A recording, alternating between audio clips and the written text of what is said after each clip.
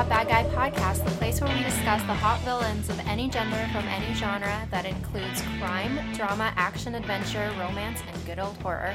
We're your hosts, Markella Dykvis, Eric Blake, Natasha Baptiste. So how you been? Well, no, this technically isn't our Halloween episode. This is our October early drop. Okay, cool. Pre-Halloween. Early have drop. a special Halloween episode planned. Pre-Halloween. Does anyone have any Halloween plans? My plan is basically to look like a creepy clown and stand on random corners in Capitol Hill. And be like really scary? Yeah, like... Ooh, yeah. Okay. Oh, I had no idea. Sorry. I'm just beckoning you towards the mic. It's like, I don't... That's so really say that scary. again. What are your plans? My plans are to dress up like a creepy clown and to just randomly walk around Capitol Hill. I think thematically, our temperature right now in America has a very, like, creepy clown vibe right now. That's I'm very digging it. thematic of you. My mom bought me a Bernie Sanders mask, but I've never been the Halloween costume type to just wear a mask over my head. Yeah. So I don't know if I'm going to be Bernie Sanders for Halloween, but I would love to get some shoulder padded, like a suit and try and get like a bluebird on my shoulder or something. But I'm not totally into the idea yet. It's very political. Well, it wasn't my idea. My mom just called and said she bought me one. So my twin brother has a really good Batman suit, and I just saw him post an older picture of it, and I was like, oh yeah, he has that full-on Batman suit. And I've actually been working on a Joker costume for a bit, so I'm going to try and finish that up for Halloween. And it's Patrick Bateman, 80s Wall Street style Joker, which I got to try out the hair for this last weekend. Not the color, but just the styling of it. And, you know, it reduces the volume of my hair where, like, my face is just very, like, in your face. And so I just tried some terrifying expressions, and I was like, I think this is going to work out pretty well. Nice. I can't wait to try the makeup and stuff.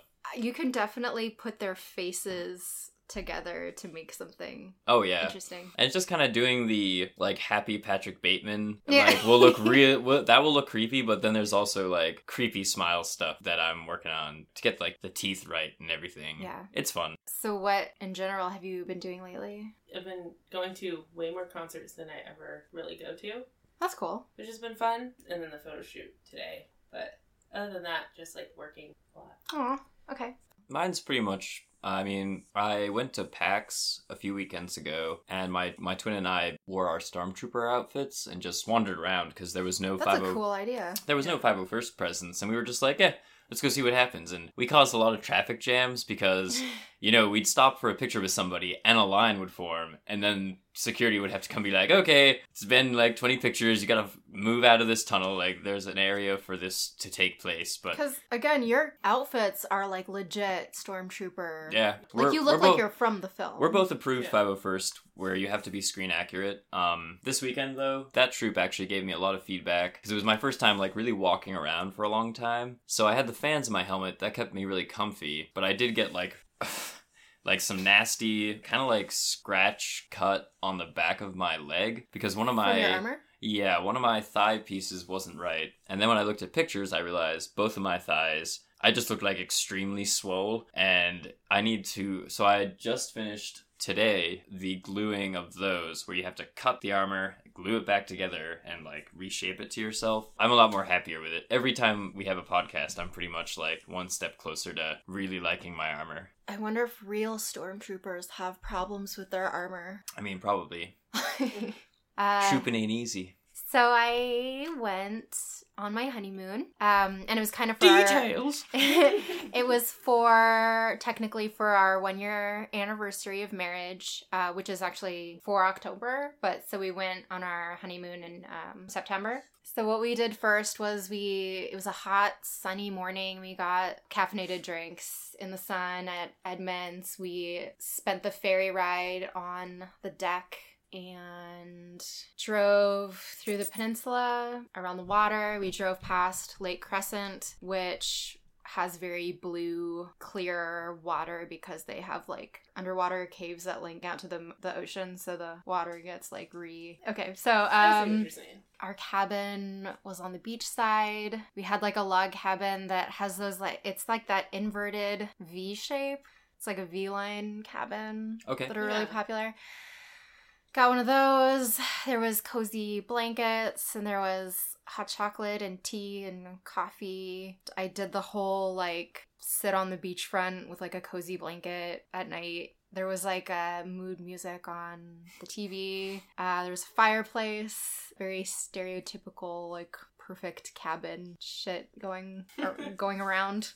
We went to Cape Flattery, which is the tip of Washington State, which also happens to be the tip of America, like the northwestern tip of our country. And down at the Cape, there was like a lot of caves and rock formations, and it was very breathtaking and colossal. And then the next day we went to Shai Shai Beach. Are you guys familiar? I'm not. Yeah.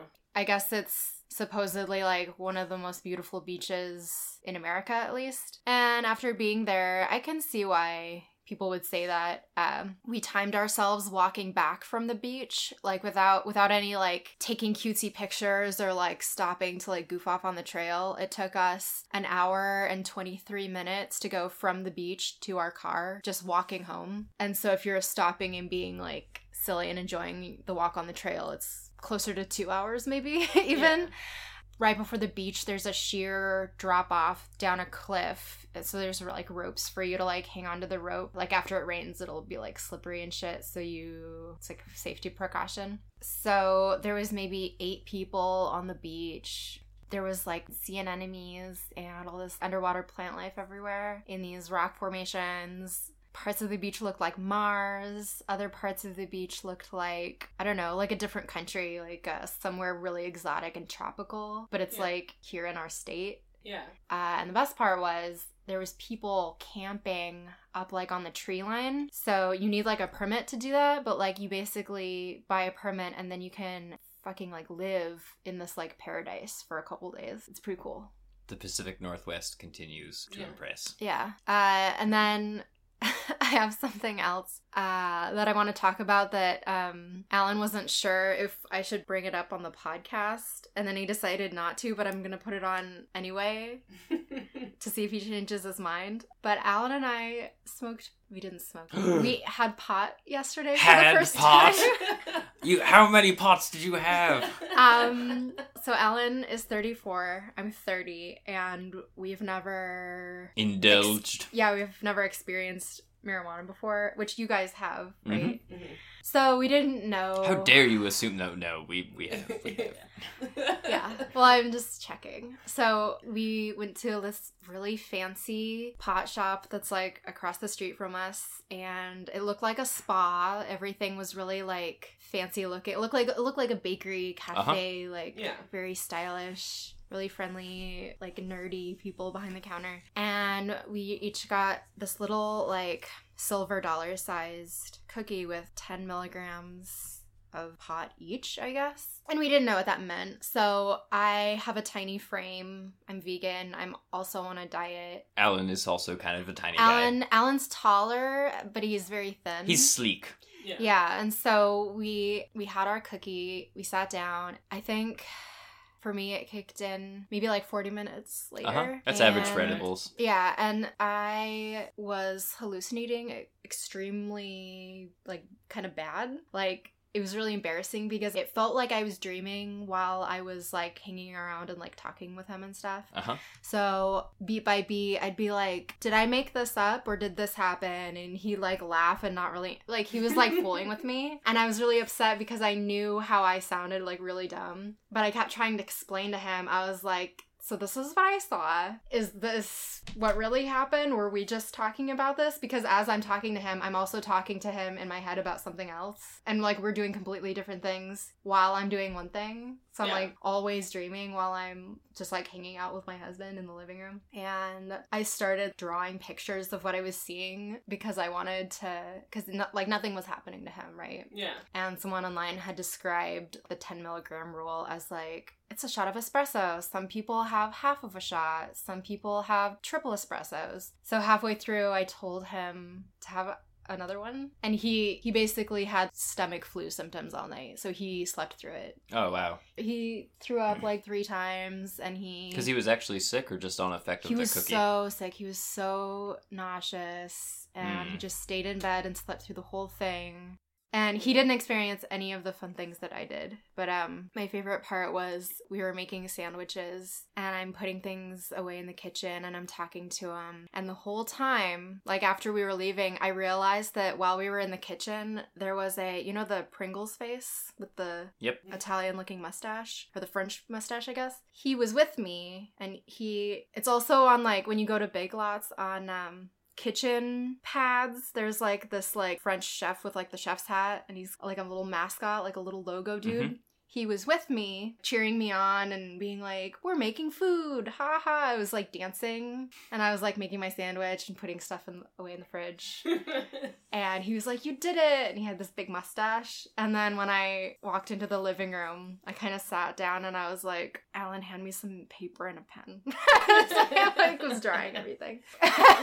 That's one of the great things about Seattle is, there is artisan weed manufacturing going on. And edibles is all about learning that dose where you probably could have taken half that cookie. Oh, yeah. And instead of the hallucination full on, because weed is categorized as a mild mushroom trip. So if you get really fucking stoned, you will hallucinate a little bit. And that has only happened to me in like when I was really the 3rd or 4th time that I smoked, like whenever I looked into an area with no light. Oh, just like crazy open-eyed hallucinations as far as like closed-eyed hallucinations is one all thing. All kinds of shit. Like, I thought I would realize my eyes were closed, and then when I'd open my eyes, I was like, was I asleep just now? Because I couldn't tell if I was dreaming or not. So to me, it was a lot like every moment I came to, I felt like I was waking up from having a vivid dream. But I was awake the whole time, and I was like literally like doing, like hanging out. See, pot's an interesting thing to not cut out of this because, for me, like I did not like horror for a long time because I was just very like anxious kid, and my early experiences with Star Wars and Ghostbusters made me really dislike jump out scares, and I still think jump out scares are like a very cheap thrill. But once I started to smoke weed and then I was watching horror in college, like that's what bred my love of Hellraiser, which we've already done, because I was high and I was like, well, I can get past this like sinister intent and just really enjoy these amazing visuals of a body being recreated. And the nice thing about Seattle is just that there are a bunch of weed nerds here who are making this stuff, and they'll give you any advice about cutting dosage or like how to get the effect you want, because some people just want like a release, some people want to try and trip balls. So is it surprising to you that Alan had 2 cookies and he was just so sick that it was like basically food poisoning style? Because the thing is I've had edibles that we made ourselves that we've made too strong, and it makes you nauseous without alcohol. Like it gives you the spins on its own. But for me it was because like I had not ingested a lot of edibles before, so I was only used, and like by the time I tried edibles I was like maybe 2 years into smoking weed even.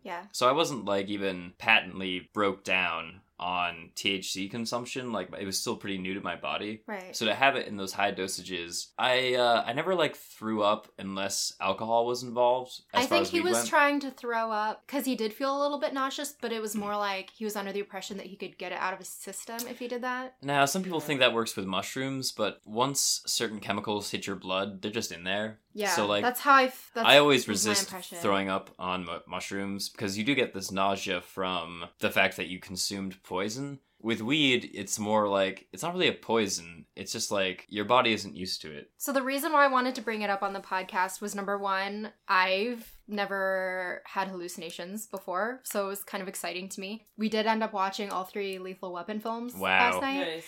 And I gotta tell you, and I'd never seen them before, so while I was fully high, we started the first Lethal Weapon film, and it was, at the time, the best film I'd ever seen in my life. Yep. That's kind of how it works. And what was interesting was the worst part of the film at that point was the actors and the characters like kind of talking and getting in the way of the scenery and the production design and just like the way the film looked was just so 80s. And I felt like I was there and it was just so, and I was just like, the colors are so good. This movie is so good. And I feel like it wouldn't have been that great if I was watching it like normal. But the other reason why I wanted to bring this up was I feel like at the age of 30 and 34, we're probably like the last people on earth to have tried this drug before. But if anyone like hasn't tried marijuana, I guess, yet, because no one's ever told us, obviously. Alan's been on this earth for 34 years and no one told him, like, maybe you can get really sick from it. Who knows? Especially edible. Yeah, so we didn't know that. Yeah. My experience with drugs has always been... So I've usually dated guys that are always high. They just always are, and they act completely normal. Maybe they're a little bit like quiet and lazy, but that's what I thought would happen if we did that. I thought we would just be like how I've seen every single person that's ever been high around me. But our experiences from yesterday was nothing like I've ever seen anyone around me be like before. So I guess my body can't handle 10 milligrams, and Alan, I guess, couldn't handle 20. So well, even when I eat edibles, I don't eat the whole thing. I don't smoke that much either, but yeah. And it was just so fucking small too. Yeah. It was it's just a small cookie. Like, I had, like, a thumbnail size of brownie my friend made, and I was, like, fucked up for the rest of the night. Like, I took a tiny piece because I was like, okay, I'll be high for a bit, and then I can drive home. And I was like, well, I'm sleeping over because I can't move. I doubt that there are some non-pot smokers that are interested, that happen to listen to this podcast and are actually learning from my experience. But I mean, that happens to most. I mean, my first experience smoking pot was not awesome. I felt super sick. Yeah, Alan was sick. I feel really bad. And then I didn't smoke again until college because I was like, who likes this? Well, and then at like 2:30 in the morning, we both still had like headaches. Our tummies were really tender, and we ate our cookies at like 2, and it lasted till like 2:30 in the morning until we went to bed. So it was terrible. For a super long time. You've never had edibles. Yeah, they'll last a long time. It's ridiculous. Okay. All that THC just gets absorbed in the fat cells, and then as soon as you burn some of that fat, you get another peak. So anyway, my husband and I have been doing a lot of bonding and learning together lately. What you're saying is 10 out of 10 would try again.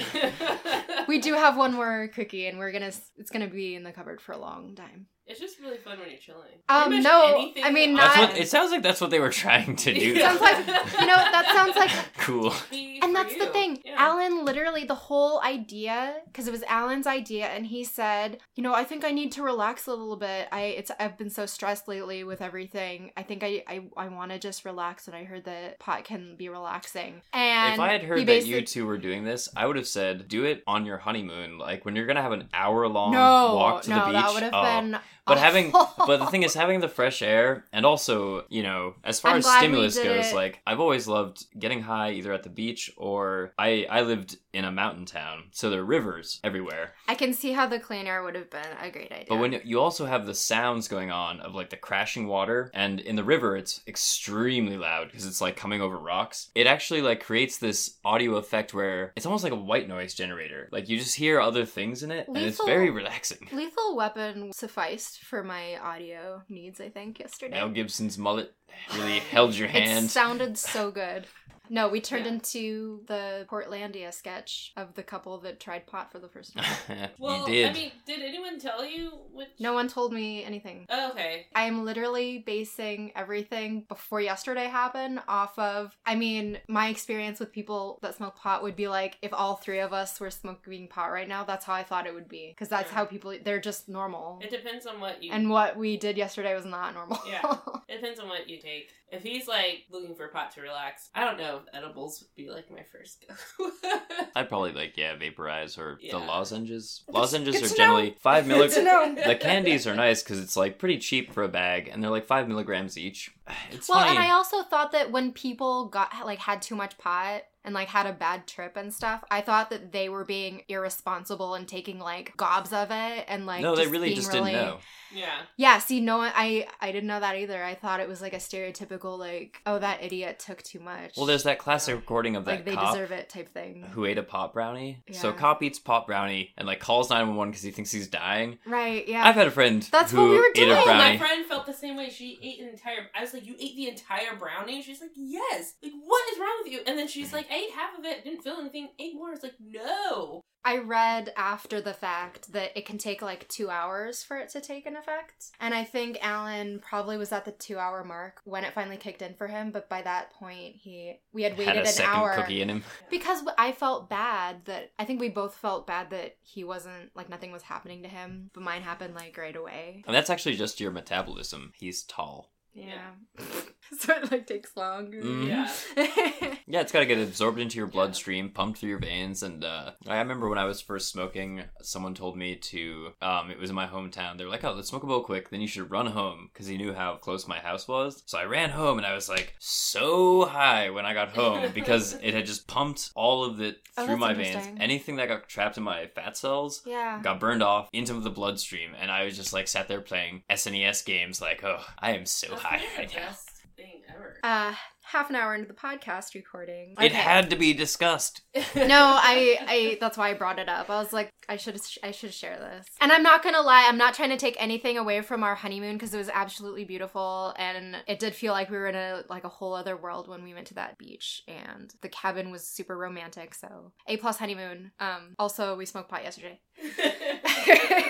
I mean, as far as closing comments on that subject goes, definitely ask your friends who you know use before you try anything. Just see, like, what should I expect? Like, but that's the thing. I dated people for like 3 years apiece that but smoked did pot you every ever ask day. them? They seemed fine. Well, yeah, because they've probably been smoking for years, but, like, if you ask anybody about their first experience, most people don't have, like, the best... I never asked. I smoked out of an apple behind the tennis courts in high school. I felt super nauseous and didn't know what was going on. Well, we will be very careful next time, and we are awesome, upstanding citizens, and we got it totally Criminals legal, now. legal within Washington State. Our connection was like a day spa type situation. I would say, so. You said you have one left. I would cut that into quarter. Like, just do a corner each, and then 2 hours later, see how you're feeling. Really? Because, okay. Oh yeah, give it time to work through. I mean, if and he like just, see how your if whole he just perception wanted to goes. calm down, then he shouldn't even have anything to do with. And what I would say, like, a went through. really good experiment to do is listen to some favorite music albums. We totally did.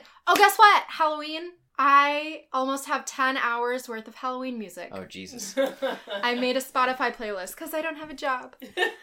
But listening yeah, to we old started music, doing like, that. you're gonna hear things you never heard before, or you're just gonna be like, wow, you know, like, albums you enjoyed when you were younger. Yeah. It's really interesting for me, and my advice with pot, anyways, is, like, listening to music is a very clear thing where, like, if there's a song you've listened to every month for your whole life, It seems like it's it for will everything. sound different. Like, you will actually know how the high is affecting you, because you'll be like, wow, it sounds different in these ways, or I never picked out this influence in the artist before. I will say that I had that experience yesterday watching a film. So, like, visually, I was seeing so much that I don't think I'll ever see again. Just from a fucking, crime drama from the 80s. I watched King of the Hill High, and I was like, the writing on this is amazing. Right? Like, everything is so amazing. They were so above their time. It was ridiculous. My favorite King of the Hill moment is who's the guy that wears the sunglasses? Dale. Dale. Yeah, Dale. He was in an uncomfortable situation, and I think somebody tried to grab him, and he pulls away, and he puts his hand in his pocket, and he brings it out, and he goes, pocket sand, and he throws sand in the guy's face, and he, like, books it out the door. You smoke a bowl, and you watch the episode where Bobby is kicking dudes in between the legs, like, kicking them in the trunk, and he's yelling, That's my purse! Oh my gosh, it is the best thing Oh my god. ever. Yeah, when Bobby learns self-defense, that's my purse, I don't know you. Just, like, sober, it's funny, but then you watch it high, and you're like, what is happening? I'm cutting all of this out of the podcast. Eric, who are we focusing on today? Today, on Super Hot Bad Guy podcast, we were talking about Arthur Mitchell, played by John Lithgow, Dexter. Season 4. Should we do, like, a quick recap of Dexter, like, up to this point, or... Because guess why? I actually finished season 3 before this podcast. And it was terrible, wasn't it? I liked season? Miguel. Oh, Miguel. you So liked the district in attorney. love You with two Miguel. liked the district attorney. He was cool. All right. He is my favorite Dexter Okay, character. that wasn't the best season. I didn't really like. Okay, but let's kind start of from the beginning. Mushed his character. So before there was Arthur Mitchell, we had Dexter Morgan himself in season 1, yes, which I'm actually wildly curious as to why both of you were so enamored with picking Arthur as opposed to the villain of season 1, the villain of season 2, the villain of season 3, and Dexter himself. Like, why did you guys pick Arthur over those guys? he's my favorite one. For me, it's that Dexter season 1 I thought was a very well contained movie. You I know, agree. you could end the series there, and the villain is sexy, but it's like you're getting to know this main character as well. So there's kind of there's a dynamic there where I don't want to talk about Dexter as a villain, and I don't want to talk about his adversary in season 1 as a villain either. Cut to season 2, also very well contained. Could have ended the show after season 2. For me, season 3 was really weak because the district attorney character, I felt like... Lundy. No, Oh no, Lundy was great. Lundy's awesome. The district attorney. You guys both said his name. Oh, season Yeah. 3? Yes. Miguel. Oh, Miguel. Miguel. Thank you. Prado? So Miguel, my problem with him is that he takes Dexter's side and wants to help him, and I felt that role should have been preserved for another character who they get rid of, and I'm not going to spoil the show by saying who that was, but I didn't want him to be... Well, I didn't enjoy that character, Me neither. and I actually ended up skipping the rest of that season. And then I got to season 4, and I was like, this show is great again. I think John Lithgow's character is just delicious. I like his character. I will say that looking back on what I've seen so far, which I have not seen past season 4 yet, season 4 is my favorite season. I don't know how to explain this. I think that John Lithgow is super hot. There are definitely reasons that this But- makes the most sense for this podcast. Yeah, and I see how he's probably the best of the Dexter villains. But while I was watching the seasons, I mean, in season 1, you had the stereotypical thin, wild-haired, brunette, sexy boyfriend / villain that's really caring and nurturing at the end. So that's sexy.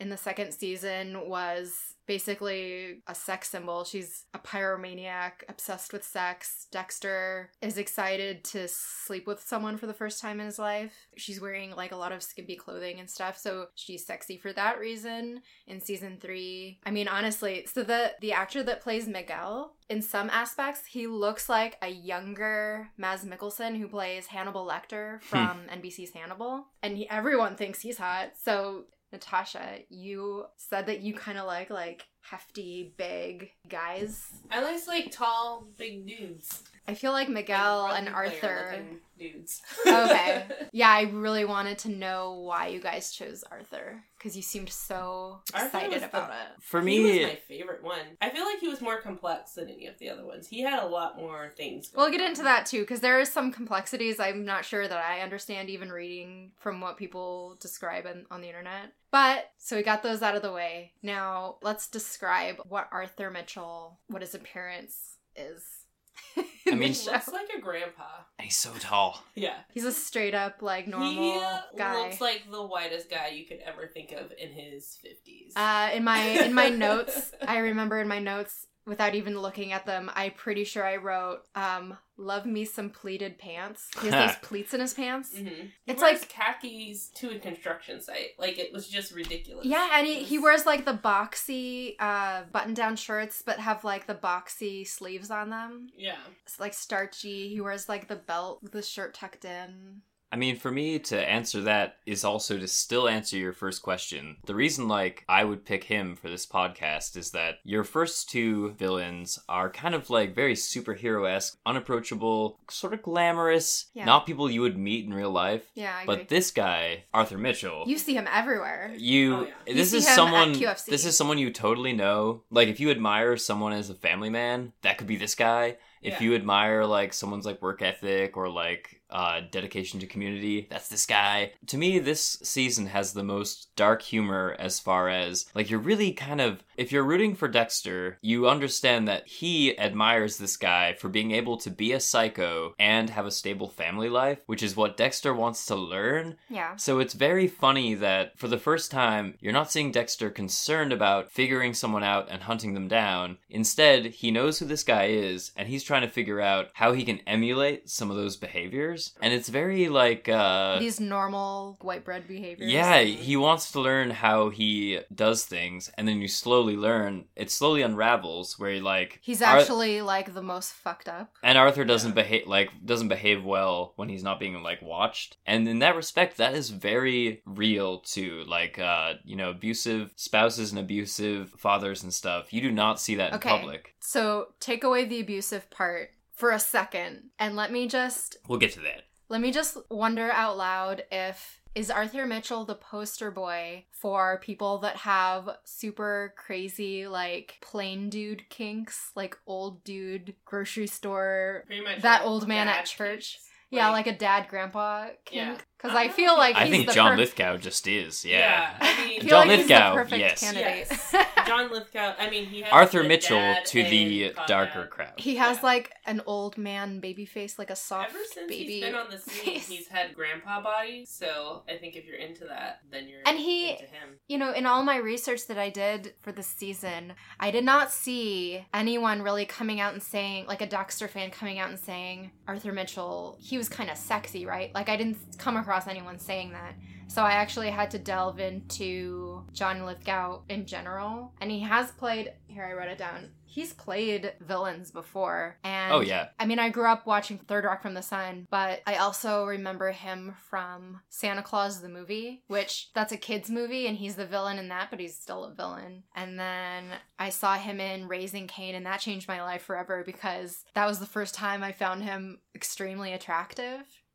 In Raising Cain, he kind of has a double personality, a lot like Arthur Mitchell from Dexter. He's the innocent, kind of confused, loving, husband. And then by the end of the film, he basically turns into dark Arthur Mitchell. Mm-hmm. That's the lovely thing about John Lithgow for this role is that everybody watching Dexter probably only knows him from Third Rock. Saw some Third Rock and didn't understand that he was, a prominent theater actor. Did amazing performances of Hamlet, and he is a very good actor. And what I love about him is that he's I first met him as a comedian in Third Rock, same as people my age. Yeah. And then he does children's books. That's the biggest role he's been in. So people still to this day are oh, I never have seen him like this. But here's the villains he's played, and I'm sure there's more than this because of the theater work he's done. But he was a villain in Dexter. He was the villain in Shrek. He was a villain in Cliffhanger, in Raising Cain, and Ricochet, and Santa Claus the movie, and my favorite, Blowout. He's so sadistic and just a disgusting piece of human. He's terrible. He's terrible in Blowout, and I love it. I haven't seen that one. Watch it. And he's very young too. I think it's from the early 80s, 70s.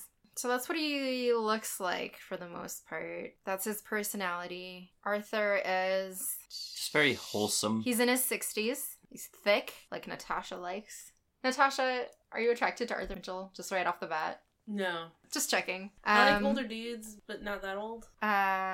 He's a teacher.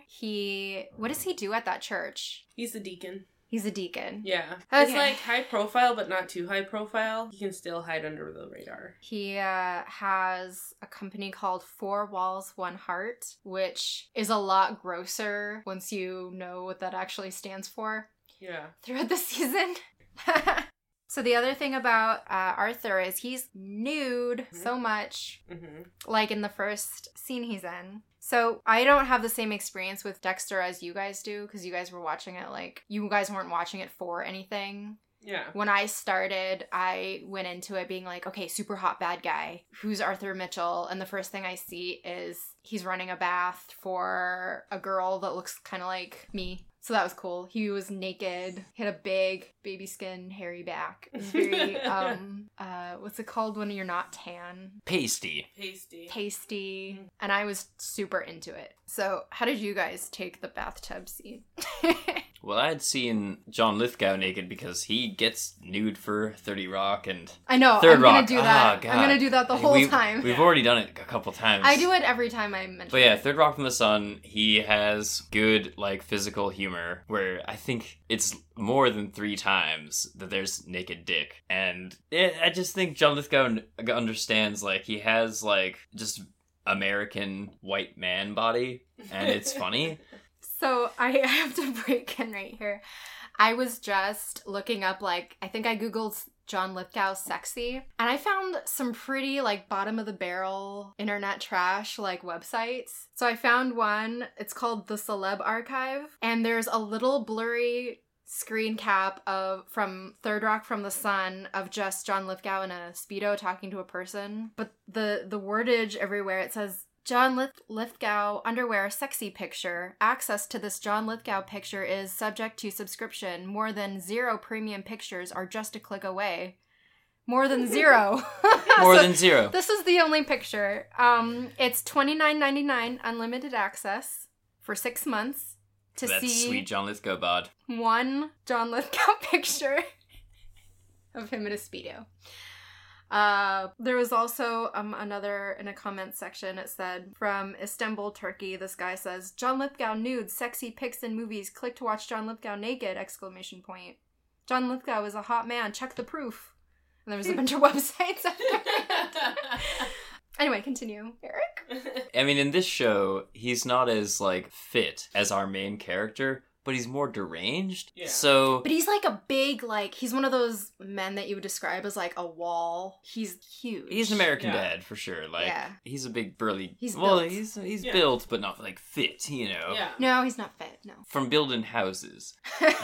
But, Oh, that's right. You're right. There was a theme in that season that he had a lot of strength. because he has this great, you know, he has this cover, and it's one of the things that Dexter doesn't really know how to do yet, is how to, like, provide himself cover as a family man. And he's, like, getting advice from this guy who is brought into the show to really be, like, a much more convicted psychotic than season 3. In a way, season 2, but more because he has a very established ritual. Yeah. So it was more on par with season 1. Oh, The yeah. serial killer just had his own thing. It's definitely my favorite season since season 1. And I mean, if I went season 1, season 4, I think I'd be pretty happy. But I do like dark comedy and tragedy, so the end of season 4 is also one of my favorites. I also wrote down that he has a curvy backside. I think I was really, really reaching. Okay. Go ahead. Yeah. I remember I liked season 1 so much. Well, number 1, it's just a good season. But 2, it was... I don't think they based it off of this, but there's actually a real story where a guy got caught and he was a serial killer because Really? he drove around with one of those U-Haul trucks and he had like a refrigeration system in there that he would just plug in outside his house or something like that. And someone found it strange that 1, he had a U-Haul for an extended amount of time, and 2, there's an extension cord coming out from the back of it. So they're like, that's flipping weird. And that's how he got caught. I remember that from, like, because I always watch crime shows, and I was like, oh, that's kind of funny. Yeah, that they actually put that in a TV Yeah. series. But anyways, that has nothing. I mean, this guy... The first Well, season with because of Arthur that. Mitchell, you have to suspend your disbelief a tiny bit, because it's like, really? Like, that elaborate of a ritual? But I enjoy Well, it because plus- he's so convicted to it. Yeah. Well, so I read somewhere he's killed around 267 victims. If, like, someone tried to do the math of what they were kind of going for in the show. And I get that he did it all over the country, but if it really was a ritual of these 4, like a boy goes missing and then 3 murders, how, after 267 victims, how did nobody but, like, Lundy... Because they were Catch so on. separate. None of the victims knew each other, and they were all separate entities. One looked like But a aren't suicide. they, isn't it a 4-person pattern in one town within, like, a 3-week period or something? Yeah, but Wouldn't they that all- be a pattern? Well, they didn't even catch on to the boys until way later. Yeah, because that's they were what... just... Well, Dexter's the first Yeah. one to Yeah. catch on to that. I like that there's a part of this guy's ritual that isn't discovered until you're watching it, because it lends, like, another level of, just honest, Arthur Mitchell's ritual is super, super deep and complex. And it's so complex that they don't even realize this one part of it until it's too late, or almost too late. And that is another part of that. He is a more crazy psycho than our hero, Dexter, who's usually either kind of on par or more advanced than the people he hunts. For him to be a real challenge, it's like, yeah, you're not going to realize this until the last episode. You know, Arthur Mitchell was such a challenge for me that I actually didn't really understand why he chose to behave the way he behaved in certain situations.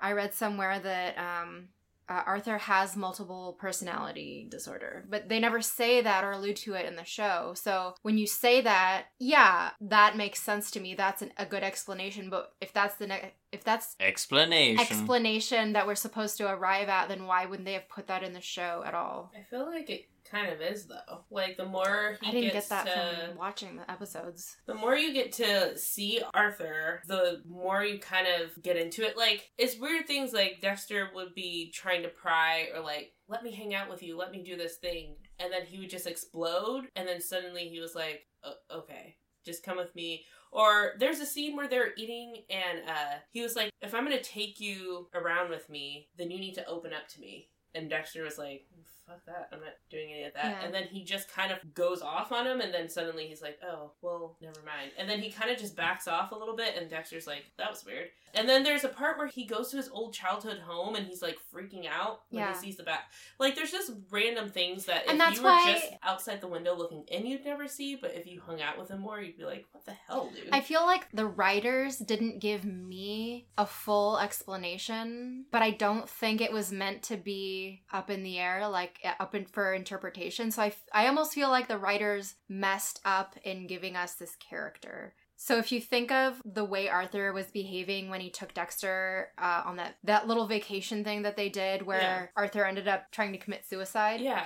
He was doing that little like dance. He did like a little jig in front of his car, and he was so like excited and kind and just really like a nice guy. I don't think that was when they hit the deer, but either way, if you think of those moments compared to the Thanksgiving episode, like the way he is with his family, I don't understand why they would have a character be that different, but like honestly different, because I don't think he was pretending to be that nice when he was on that vacation with Dexter, and I don't think he was pretending to be that mean with his family. But then again, if that's the case, then I don't know why in that season they didn't go into more detail about he has multiple personality disorder. They just gave us this really broadly ranged character. So I'm not sure if they wanted him to have multiple personality or, so the clinical definition of a psychopath means you don't actually understand emotion or you don't express emotion. You just don't feel emotion like a emotion-feeling person. I like Dexter, the show, because you're in his inner monologue when he is learning how to emulate somebody else's emotion to pass off the fact that he does not feel emotion. So that's what he's trying to learn from this psychopath. But he experiences way too much emotion. Dexter doesn't have any emotion, and his later on in the series, it actually starts to get... This is where Dexter gets troublesome for me, is that I'm like, a real psychopath can not actually learn that. They can only learn how to emulate. Yeah. And when his inner monologue starts to have feeling, the show starts to break down for me, because I'm like, In season 5, you're kind of like, okay, dude. Like, oh, yeah. I only watched a couple... And... So season 4 is also the last season I watched, because 3 I skipped, 4 I enjoyed so much. Then I watched 2 of 5, and I was just like... 5, they tried too hard to make it too much, and then he had way too much, like... He was starting to feel things. Yeah, like empathy and stuff? Weird. Yeah, it started to get weird, and you're like, really, dude? I think they did a really great job of him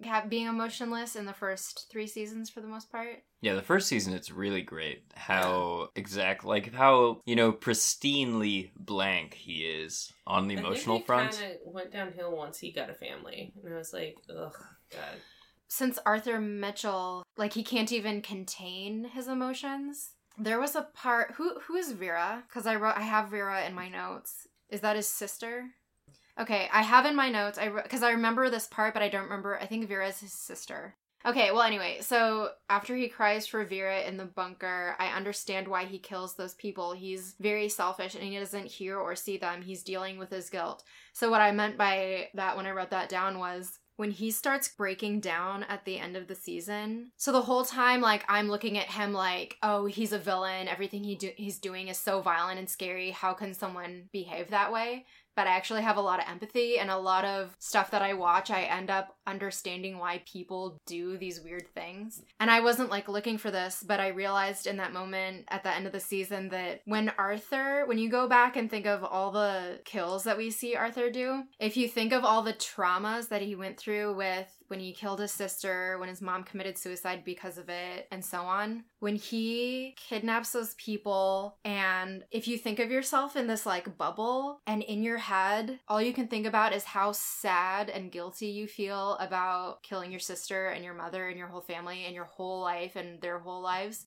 A person can be like screaming bloody murder and you literally don't care because this is your way of fixing your guilt. And like in that moment, you are punishing yourself. You are honoring these people that you love so much. You have so much emotion in you at that point that when he is killing the girl in the bathtub and making the lady like jump from the ledge and like bludgeoning that guy to death, that is all that he's feeling and thinking. He isn't thinking about them at all. They're like not even people. So when I watch the rest of the season, I completely understand exactly why he's doing all those horrific, like dumb shit. Like it makes so much sense to me. Like, they kind of connect it all once you figure out who he is and what happened. Because in the beginning, you're kind of like, I don't get it. Yeah. Like, he tossed this chick off a building and, like... Yeah, it wasn't really... beating this dude up. Because you're supposed to try and, like, piece it together. Yeah.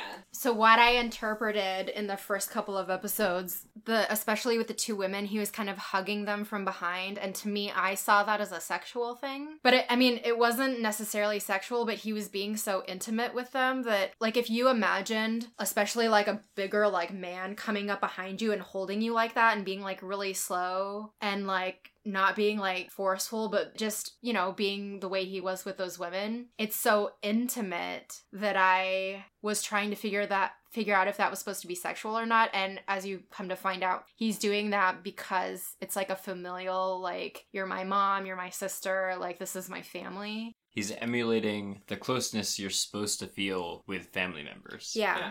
Whether or not he actually feels that in the moment is kind of unrelated to the ritual. When he's doing hugging, it to fulfill it. Yeah, when he's hugging those women, he's just like, I miss my sister so much. Yeah. And it had nothing to do with the actual person he was hugging. That's why I liked him.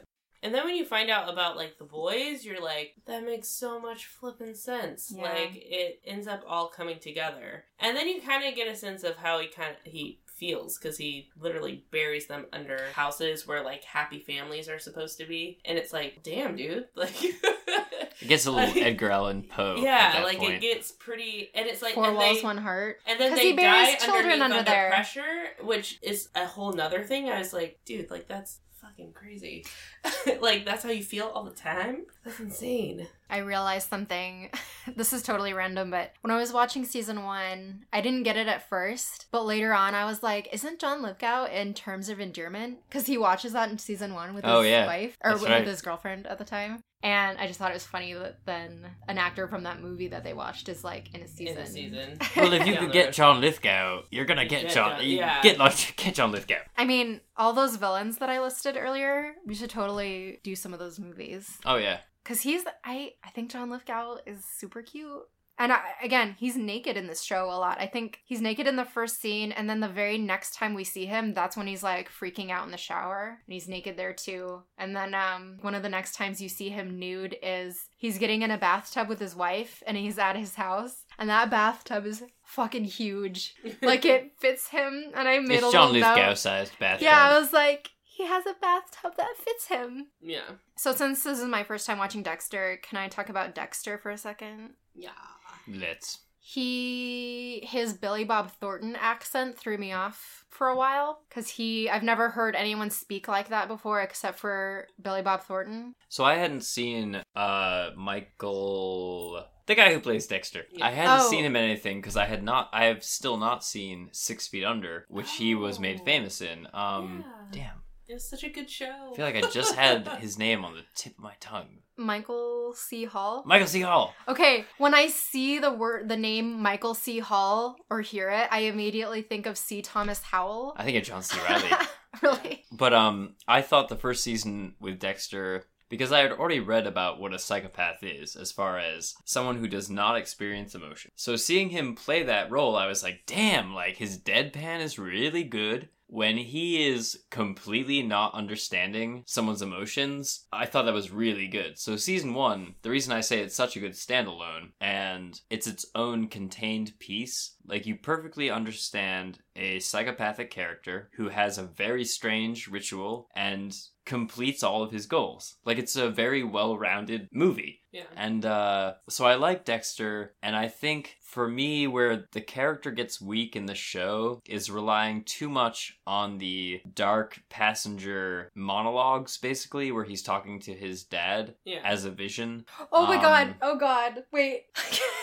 But his dad's really hot, right? Is that what you're gonna say? No, I was gonna say, so you guys picked season 4. I had never seen Dexter before, so I started Dexter, first episode of season 4. I didn't know what I was getting into, and actually later on I vaguely remembered you warning me about this. So I'm watching this show I've never seen before.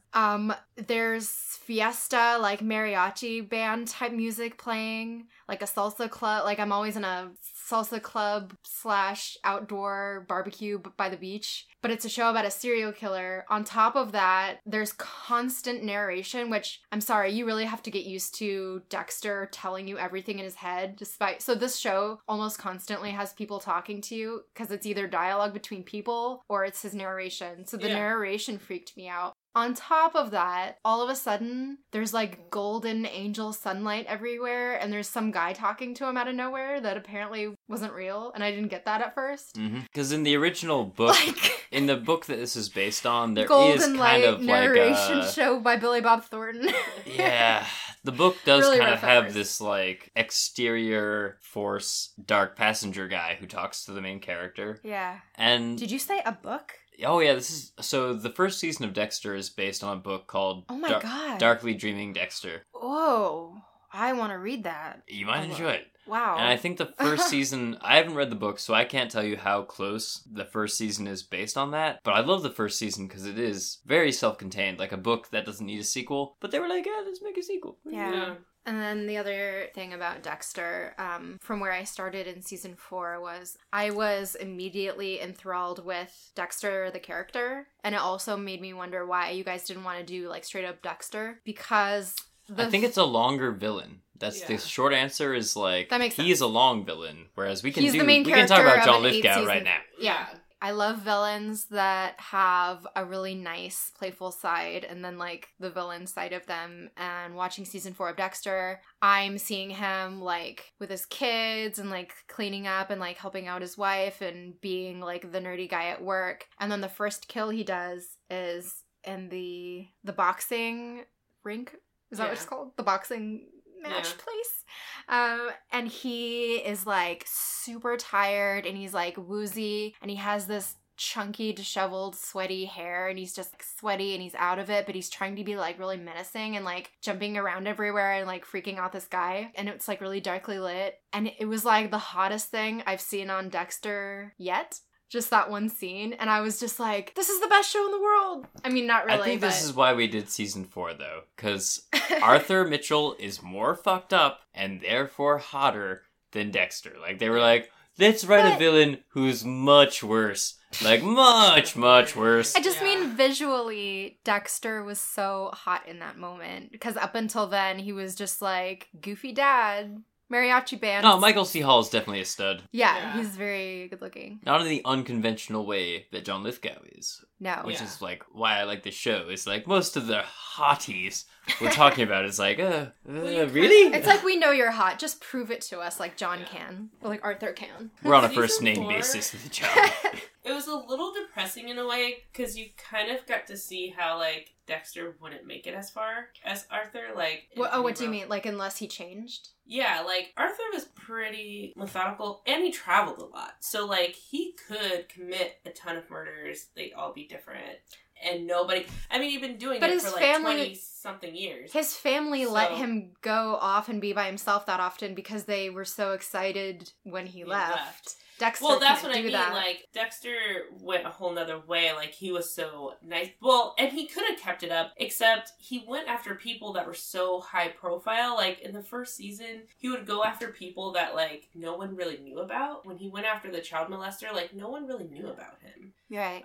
And, like, he just kind of went after him. And then he would start going after people that the police were going after, which is how he was kind of getting, like, caught up and making all these dumb mistakes. And yeah, so but in season 4, did they slip on that? Because does nobody notice that Dexter is murdering people that his department sometimes go after? There's they check his trunk, it's like, oh my god, that guy's in the trunk. He gets pretty close in this season. It's until he kind of framed him, and then it was kind of all closed. Are you talking about Dokes? Yeah. Goddamn Dokes. So sad. Dokes. Oh my gosh. My biggest problem with this show is Dokes. I will say right now, that's my problem with the... Well, because him becoming kind of a villain... The Attorney General with Miguel that should have been Dokes. Dokes should have been the one to be like, I'm with you on this. But instead, what happened to Dokes happened to Dokes. Yeah. Dokes always had a problem with Dexter, but then they turned it serious so fast. Like, I guess they thought they were developing it before, but to me it was like they just decided that he was a lot more of a problem for Dexter than originally planned. I think Dokes should have stayed for every season and, should have been the one to be like, I'm gonna help you with this. I'm so glad that he killed Lila, because the way that she had him die was so fucked up. Like, I was so distraught. Because at that point, I was like, no, frame him for murder and let him go to jail forever. Like, let him go to prison forever. That's so much better. I was so pissed when they killed Dokes. Happened. Like, spoilers all around. Like, yeah. Well, I guess if we're doing season 4, I'm glad that I got. But that's pretty much why I skipped season 3, is because they introduced this new character after Dokes is dead, and I'm like, that's what I wanted Dokes to do. Learn about it, get in on it, and then, be, a voice of reason. Yeah. Because in later seasons, I think it would have been really cool if Dokes was like... Here's what happens to Miguel in season 3. So, they even make a big point out of if Dexter's like, if I kill Miguel now, he's the best man at my wedding, people are gonna start asking questions. And then he kills Miguel the day before his wedding. Miguel dies, everybody knows it. He gets married, and even Miguel's wife is just acting like she's not broken up. She's just excited that Rita's getting married. Yeah. That's his wife, who she just found out was cheating on her. And everyone is just like, who's Miguel? That's why that season sucks. Yeah, I don't know. It's just that Dexter, sometimes in the show, whether it's the writer's fault or what, but it's just weird that Dexter can murder people that his department was kind of looking at. People of interest within his own department, he'll kill them. And then it's the series never goes into... Doesn't anyone think it's weird that that person's dead now? Especially Miguel. Especially Miguel, because they literally pointed it out, and then 2 episodes later he dies, and literally no one cares. Yeah. Well, not only that, but a lot of the time they think the person just goes missing, and then it just suddenly became this thing where they didn't go missing. Oh, crazy in Florida. And they didn't really dive into it the second season when they started finding, it was the second or third season, they started finding all the body parts in the ocean, and then they kind of touched on the fact that these people weren't people that anybody wanted to come back. I remember they talked to the son, and he was like, I hope he's fucking dead. Yeah. You never want to see him again. Da-da-da. And then they started looking into the theory of, what if these were all people that no one wanted? They all hurt people, basically. But then it was just kind of done. Well, because they pin it on Dokes, the Bay murders.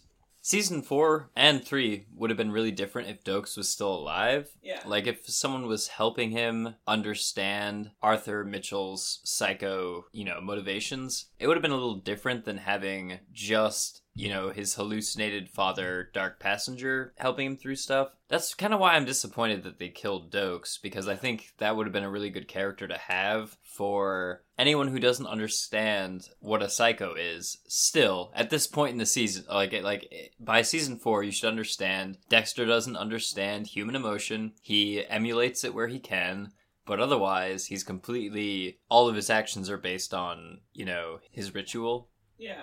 Yeah, it's a shame about Dokes. I don't think Jokes was meant to be a villain, though. He definitely had some issues with being kind of like a vigilante thing, but he wasn't like Dexter going out specifically to find these people and kill them on purpose. I think it was more of, I'm in this situation, I know what this person did, I'm a cop, what they did is so bad. I feel like I'm justified in doing this. It's okay that I do this. I wanted Dokes to be the straight-laced, by-the-books, kind of keeps Dexter in check kind of guy. And when they didn't do that with Miguel, because Miguel was like, well, I'm into this. Let's kill people. Let's kill them up. And it was just like, And it felt off. I want more resistance. I want resistance to this. I wasn't expecting Miguel to be okay with everything that he saw. Like, as soon as Dexter started using terminology like, we have to take down the kill room in front of Miguel, and Miguel was totally fine with it, I was like, jaw dropped. Like, he said the word kill room, and Miguel isn't freaking out. Yeah. And then when they set up the room with like all the plastic and stuff, I mean, the moment after that was we saw Miguel killing someone and being totally cool with it. But before that happens, I'm just like, why is Miguel not freaking out right now? Like, that room is covered with tarp. There's like a person wrapped up. I expected his character to like freak out and be like afraid of Dexter. And when that didn't happen, I was kind of like thrown off. Like, should I be not playing Minecraft on my phone right now and paying more attention to this? And then they kind of went a whole nother direction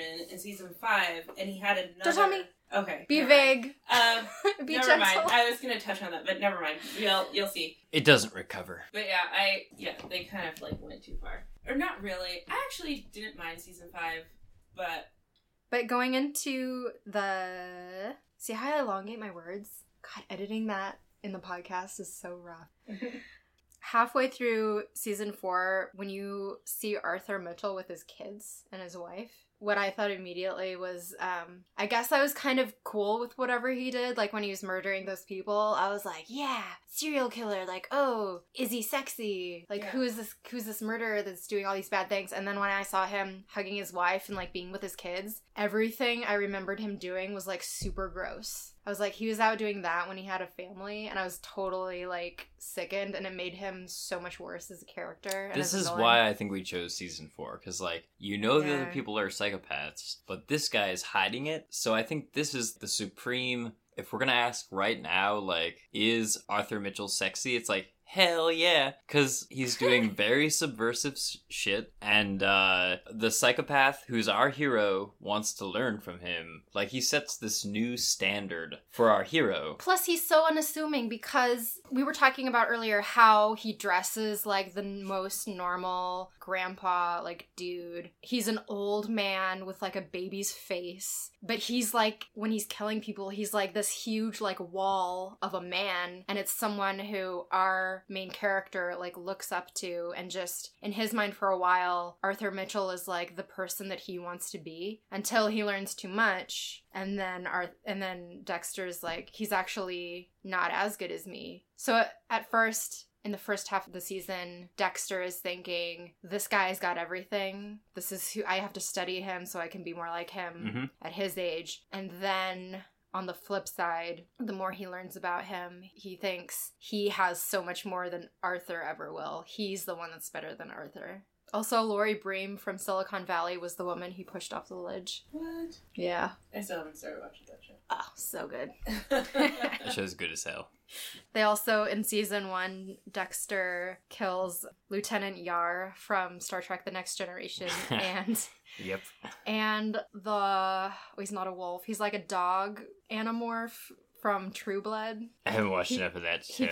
He kills the guy that owns the bar in True Blood.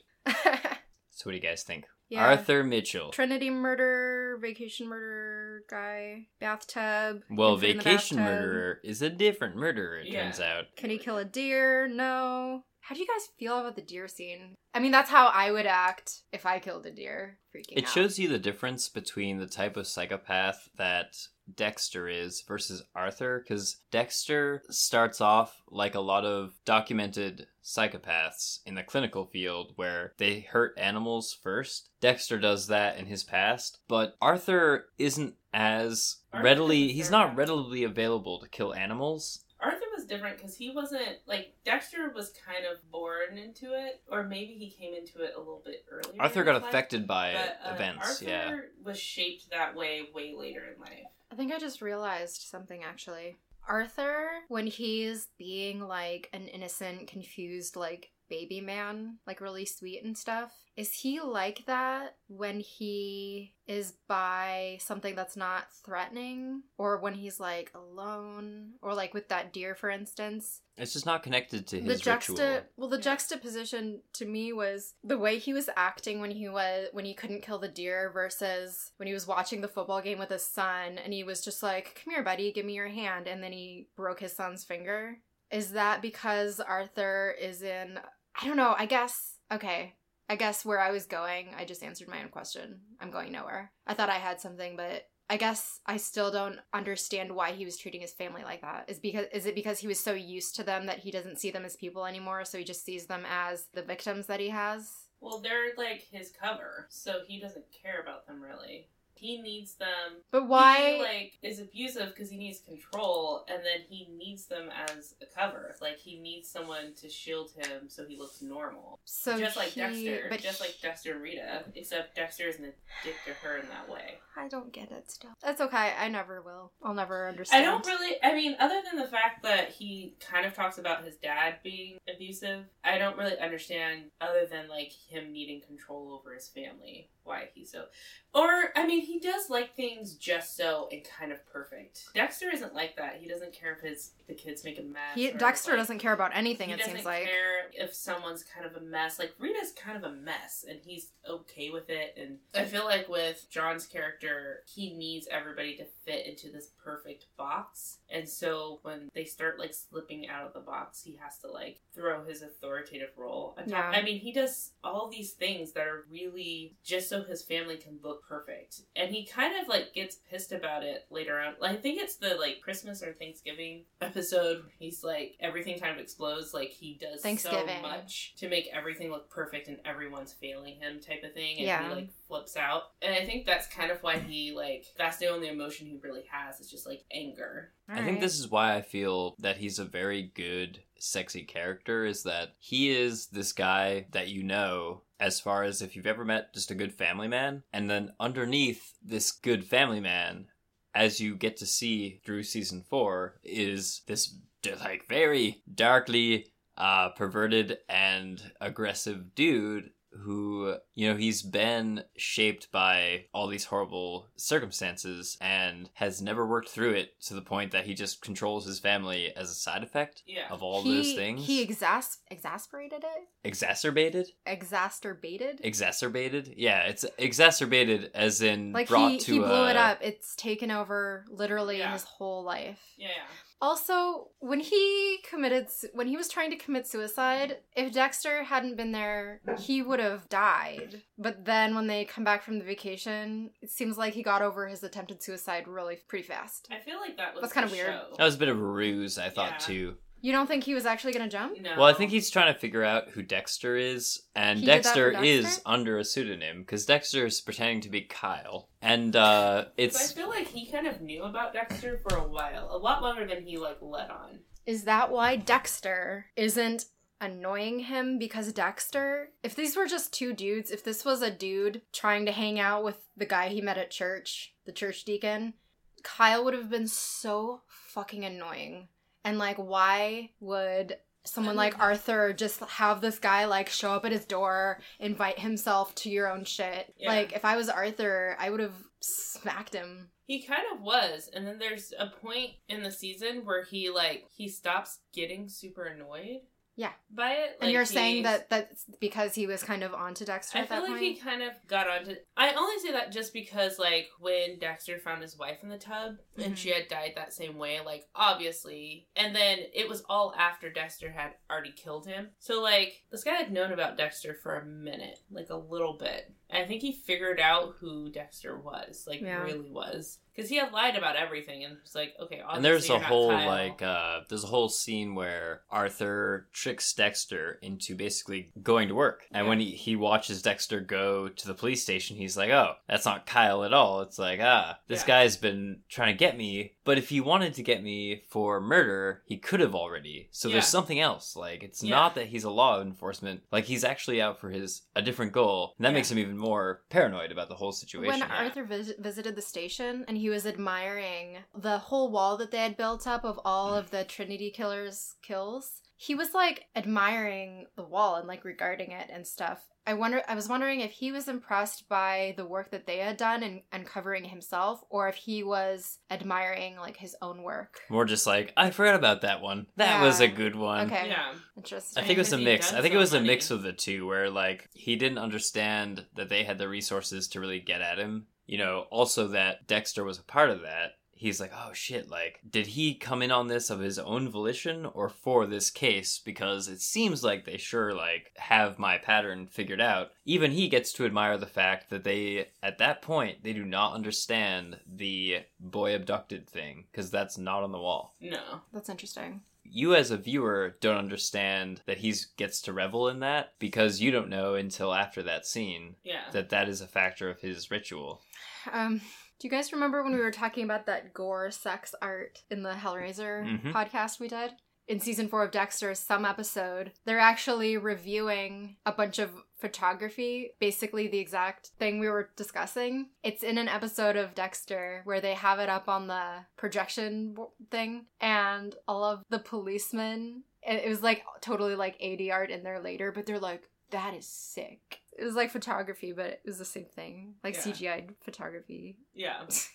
Oh, I remember that. Where like, and then Dexter was explaining it, and they're like, ugh. Because it was that, like, icky photographer. Yeah. But I thought that was funny that... And then the adult, like, policemen were like, that's gross. Like, it's totally ADR'd. Eric, you had mentioned earlier that John Lithgow had been in a lot of plays and stuff. So... Charles Spencer from telegraph.co.uk was describing John Lithgow's performance from Twelfth Night, or What You Will. Mm-hmm. And it actually applied to a lot of the roles he's done. But this guy says, in particular, there is the American actor John Lithgow, who turns out to be one of the greatest Marvolios I have ever seen. And mercifully, he's not playing the Puritan steward as a woman. With his stately bearing, great bald dome of a head, and prissily disapproving little mouth, he brilliantly captures the life-denying gravitas of the man. But there is also something exquisitely touching about the joy and gratitude when he is gulled into believing that he is loved by his mistress, and his little shiver of excitement at the thought of sharing the same bed as her is alone worth the price of admission. And I feel like he's like that in a lot of his roles. He describes him as having a prissily disapproving little mouth.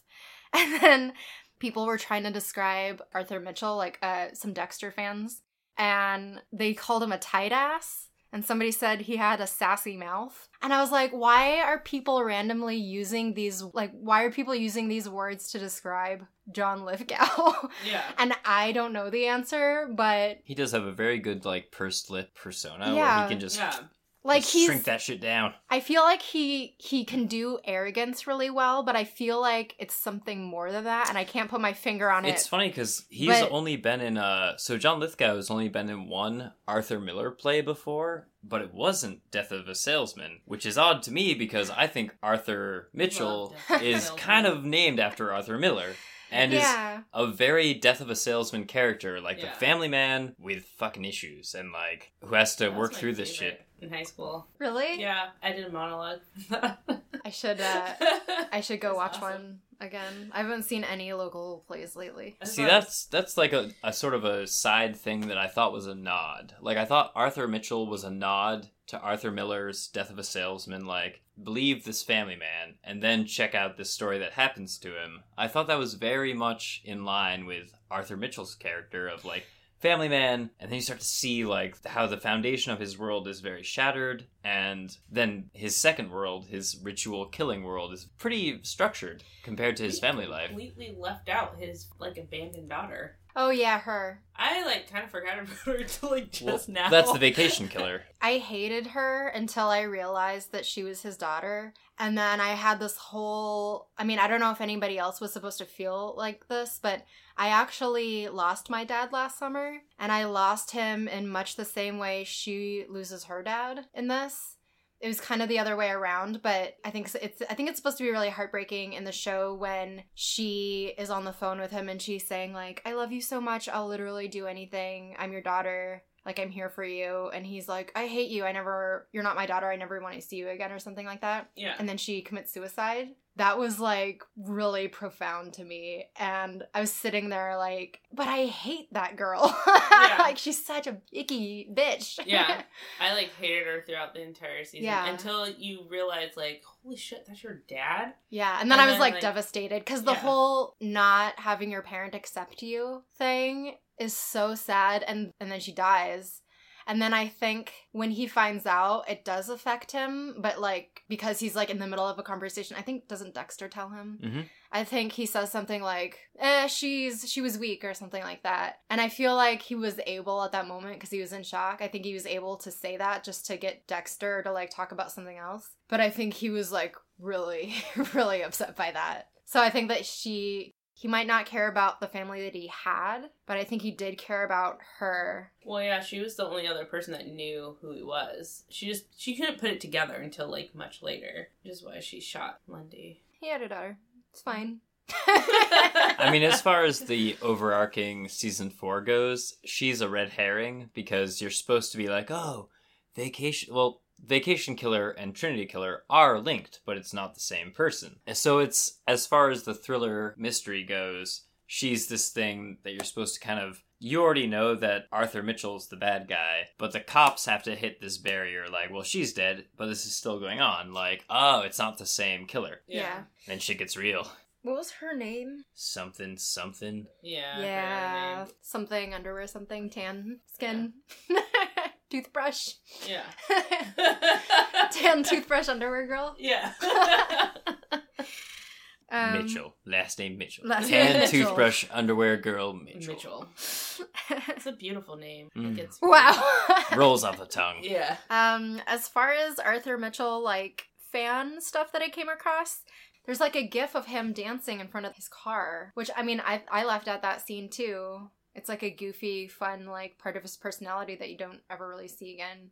And then there's, like, some sort of, like, a bathtub song. I was under the impression that John Lithgow sings it, but it didn't sound like his voice to me, but somebody overlaid, apparently, his bathtub song, that's, like, a kid's song, over the bathtub scene at the beginning of the season. Doesn't he sing something? I don't know. I mean, story about his mom, or... I don't know. I think he has children's books. I don't know. But there is Arthur Mitchell toys. There's some really beautiful Arthur Mitchell art that's just, like, kind of, like, realistic depictions of his character. And, that's it. That's it. People just have a lot of respect for his character and the actor who plays him. They regard him as the best Dexter villain, and... Oh, yeah. Oh, he changed the show forever. It was never the same. Yeah. That's where I stopped watching, because it was just super, super well done as far as, like, Dexter is following this guy to right his wrongs, but also to learn from him. It provides this, like, beautiful black comedy of errors where you're like, I'm gonna keep letting this guy go, and then he kills your wife because you didn't act fast enough, even though you had the facts. Like, it's one of those great, comedy, tragedy, like, you're kind of rooting for Dexter, and you're enjoying what's happening, and then you don't realize it's gonna completely destroy Dexter's world, too. Oh, yeah. I think I was just as shocked by the end of season 4 as I would have been if I had seen the entire series up until that point. Mm-hmm. But I did have a very different picture of who Rita was. And the first 3 seasons actually let me down in the way of, I thought that him and Rita getting together was a lot more epic for some reason.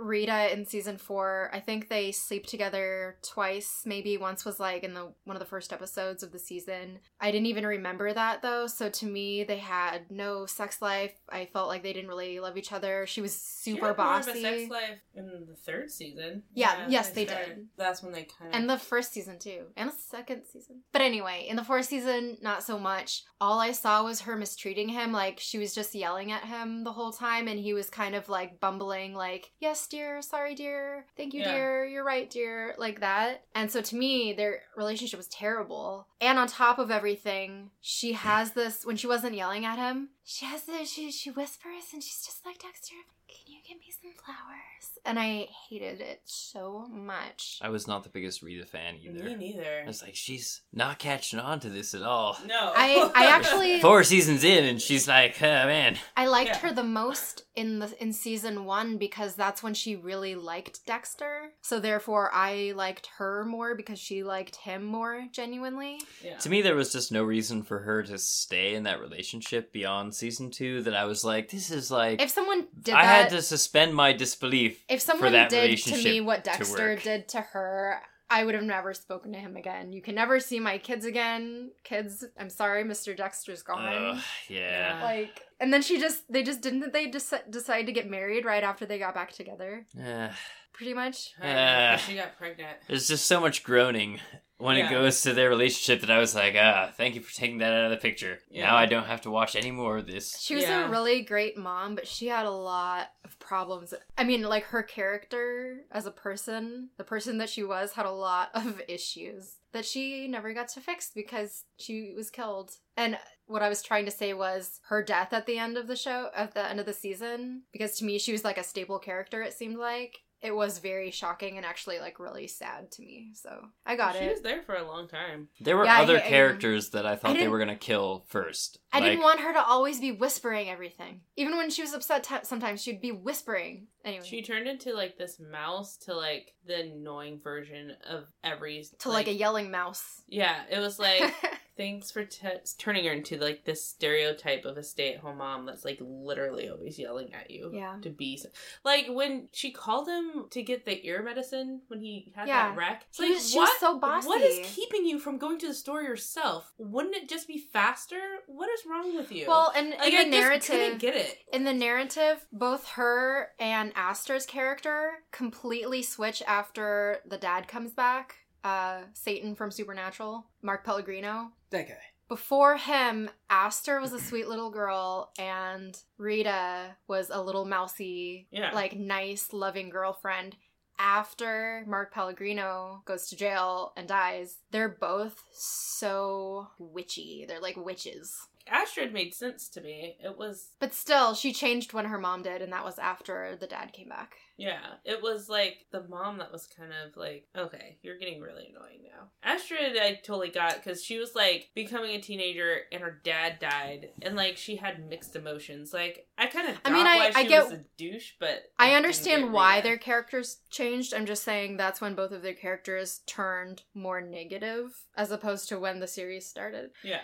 But anyway, are we doing food now? It's always my favorite part. I've been trying to figure out what food he would be the whole time. You brought pie, and I was like, John Lithgow is like, we had some apple pie just now on podcast. I'm just trying to think about what kind of pie he is, because he is like American, white as Wonder Bread, with just like a hidden secret. So it's like, can he be pie made with Wonder Bread? Oh, I don't know. Like, but no one's allowed to know it's Wonder Bread, or like no one knows the secret ingredient. You know, it's like those fruit pies. You know, you cut into them and you realize, oh my gosh, there's chocolate ganache. The top is just fruit, and then there's yogurt, and then there's like this chocolate layer underneath that you didn't realize was there, and you don't think it's gonna taste good, and it tastes amazing. That's John Lithgow for sure. So delicious with this pretense of, oh, it's just an American pie. Yeah, like, it's like no, it's much more delicious than that. You think it's that BS gross, just like grapes and it's just weird, and you think it's gonna be horrible, and then you eat it and you're like, oh my gosh, this chocolate is really good, and like the crust isn't super soft, it's like flaky and crunchy.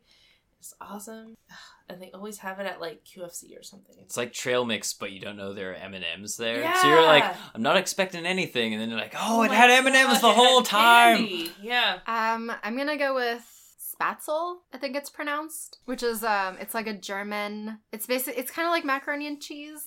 Let me see what it's made out of. It says Spatzel is a kind of soft egg noodle found in cuisine of southern Germany, Austria, Hungary, blah, blah, blah. Kind of looks like macaroni and cheese. You can mix it with cheese, but the way you make it is the dough is like a really cream-colored, like, goopy dough, and it's really stringy, and you just kind of ladle these goopy pieces into water that like to boil strudel? it. It's like strudel, and you can, like, John mix Lithgow it, is like strudel. but when you eat, like, a cheesy spatzel, it's as if you boil the macaroni noodles to death, so it's, like, almost as soft as the cheese is. Mm-hmm. So when you eat it, you're like, oh, well, that's mushy. It's kind of like Arthur Mitchell. Like, not quite a pie, but I'll be damned if pie didn't take a few cues from strudel. That's probably one of my favorite quotes. Can we do Q from Star Trek soon? Yes. Yes. We should do some Star Trek soon. Yeah, we will. Very good villains. Is Quark a bad guy, or is he just annoying? Who? Quark. I can't remember. Q? Quark. He's a Ferengi. Oh, yeah. He, like, hits on women. The Ferengi are they're all based on trade. They're all just Donald Trump, like. Yeah. Anyway, so what did you say? Like pie? Like a I don't know what chocolate, that pie is like called, a little, but it's like a fruit pie thing that's awesome. with some chocolate in Loaded it. with It's like chocolate. a tart. It has like, I don't know. Crouching tart, hidden chocolate. You think it's going to be super disappointing, and it ends up being amazing.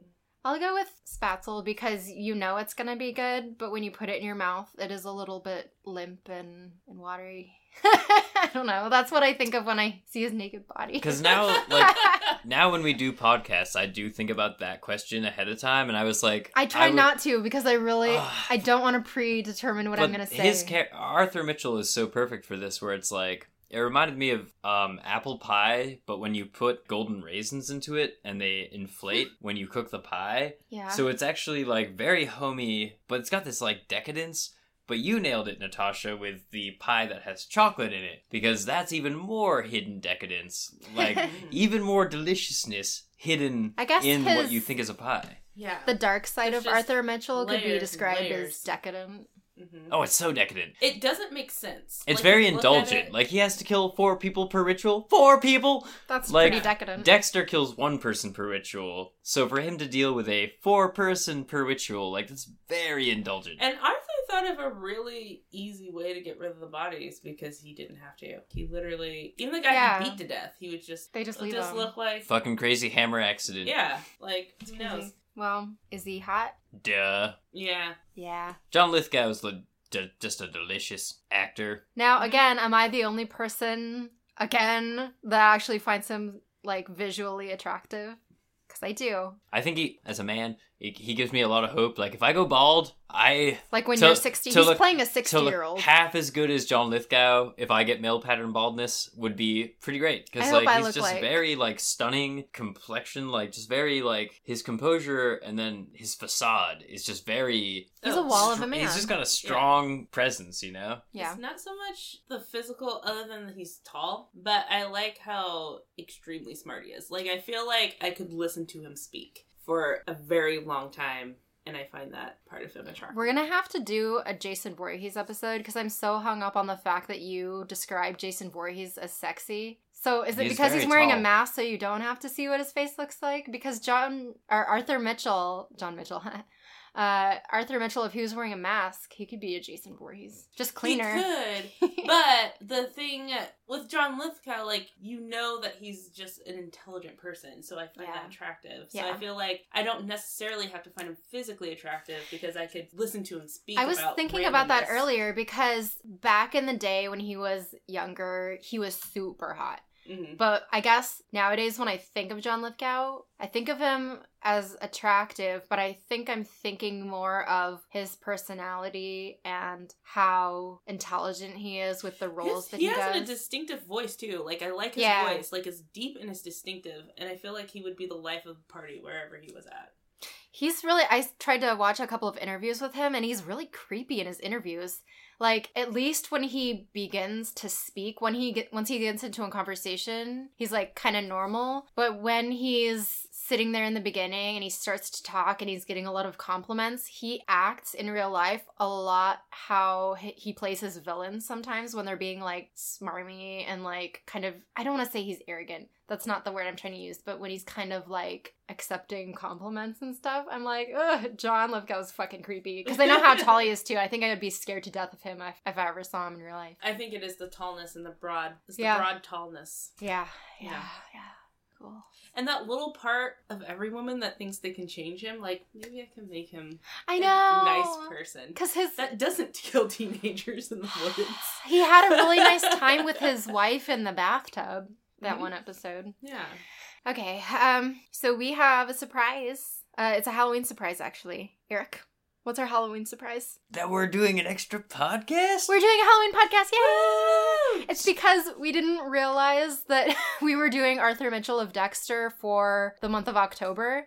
So this is our Halloween episode, but we also have a second Halloween episode. A really Halloween episode. We'll have a guest and a very special subject matter. Which is... Should we even tell them? Should we even? Because, I mean... Oh, I guess it could be a secret. Yeah, it should be a surprise. Yeah, fuck you. You wait till Halloween.